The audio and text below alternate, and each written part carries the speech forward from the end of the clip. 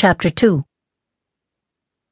The chickens scolded as Julia took fresh eggs from the nests inside the coop. She paid them no heed. The sound was as familiar to her ears as the sight of the sun rising in the east each morning was to her eyes.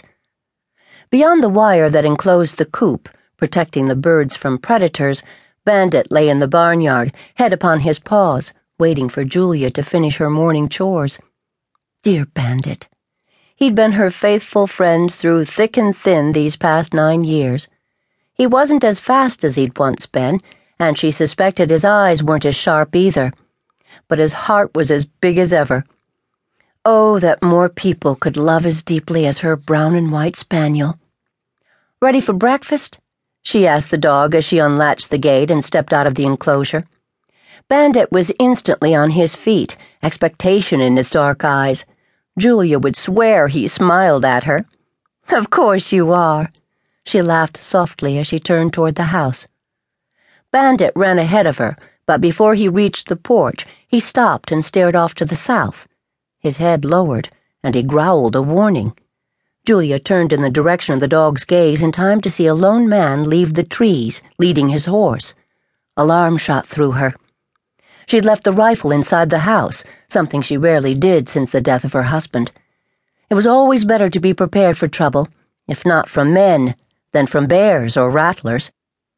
"Easy, Bandit," she said softly, moving toward the dog without taking her eyes off the man.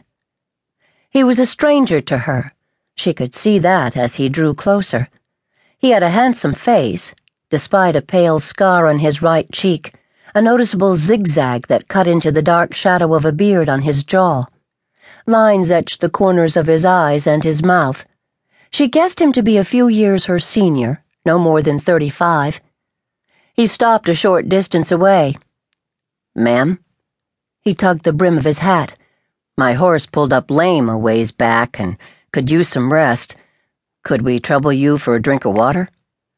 She nodded, then motioned with her head toward the pump. "Help yourself." Bandit sat and continued to watch the man while his mistress carried the basket of eggs into the house.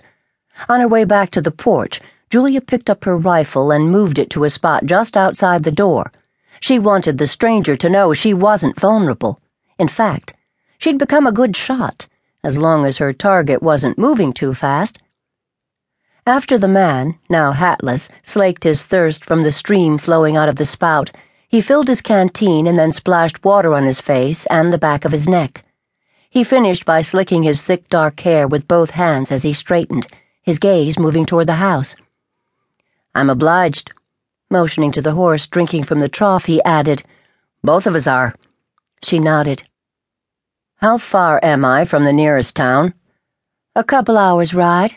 Less if you push your horse." The man squinted toward the west. "Can't push him. Guess it'll take longer." He looked hungry.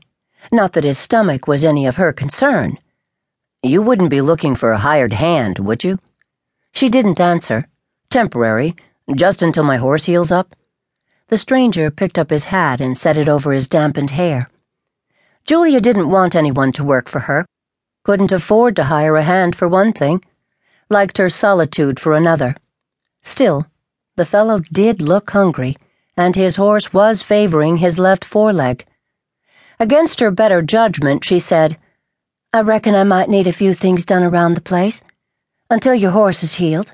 Can't pay you anything, but you'll have plenty to eat while you're here." Relief flashed in his eyes. "You look as if you could use some grub now." Relief changed to surprise. "Yes, ma'am."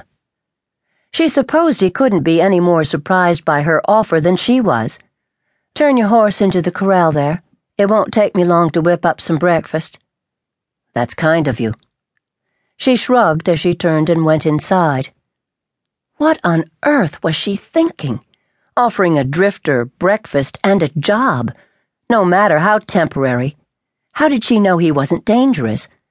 It wasn't as if Sage Hen was on a well-traveled road. It was a good piece off the beaten path. What was he doing in these parts?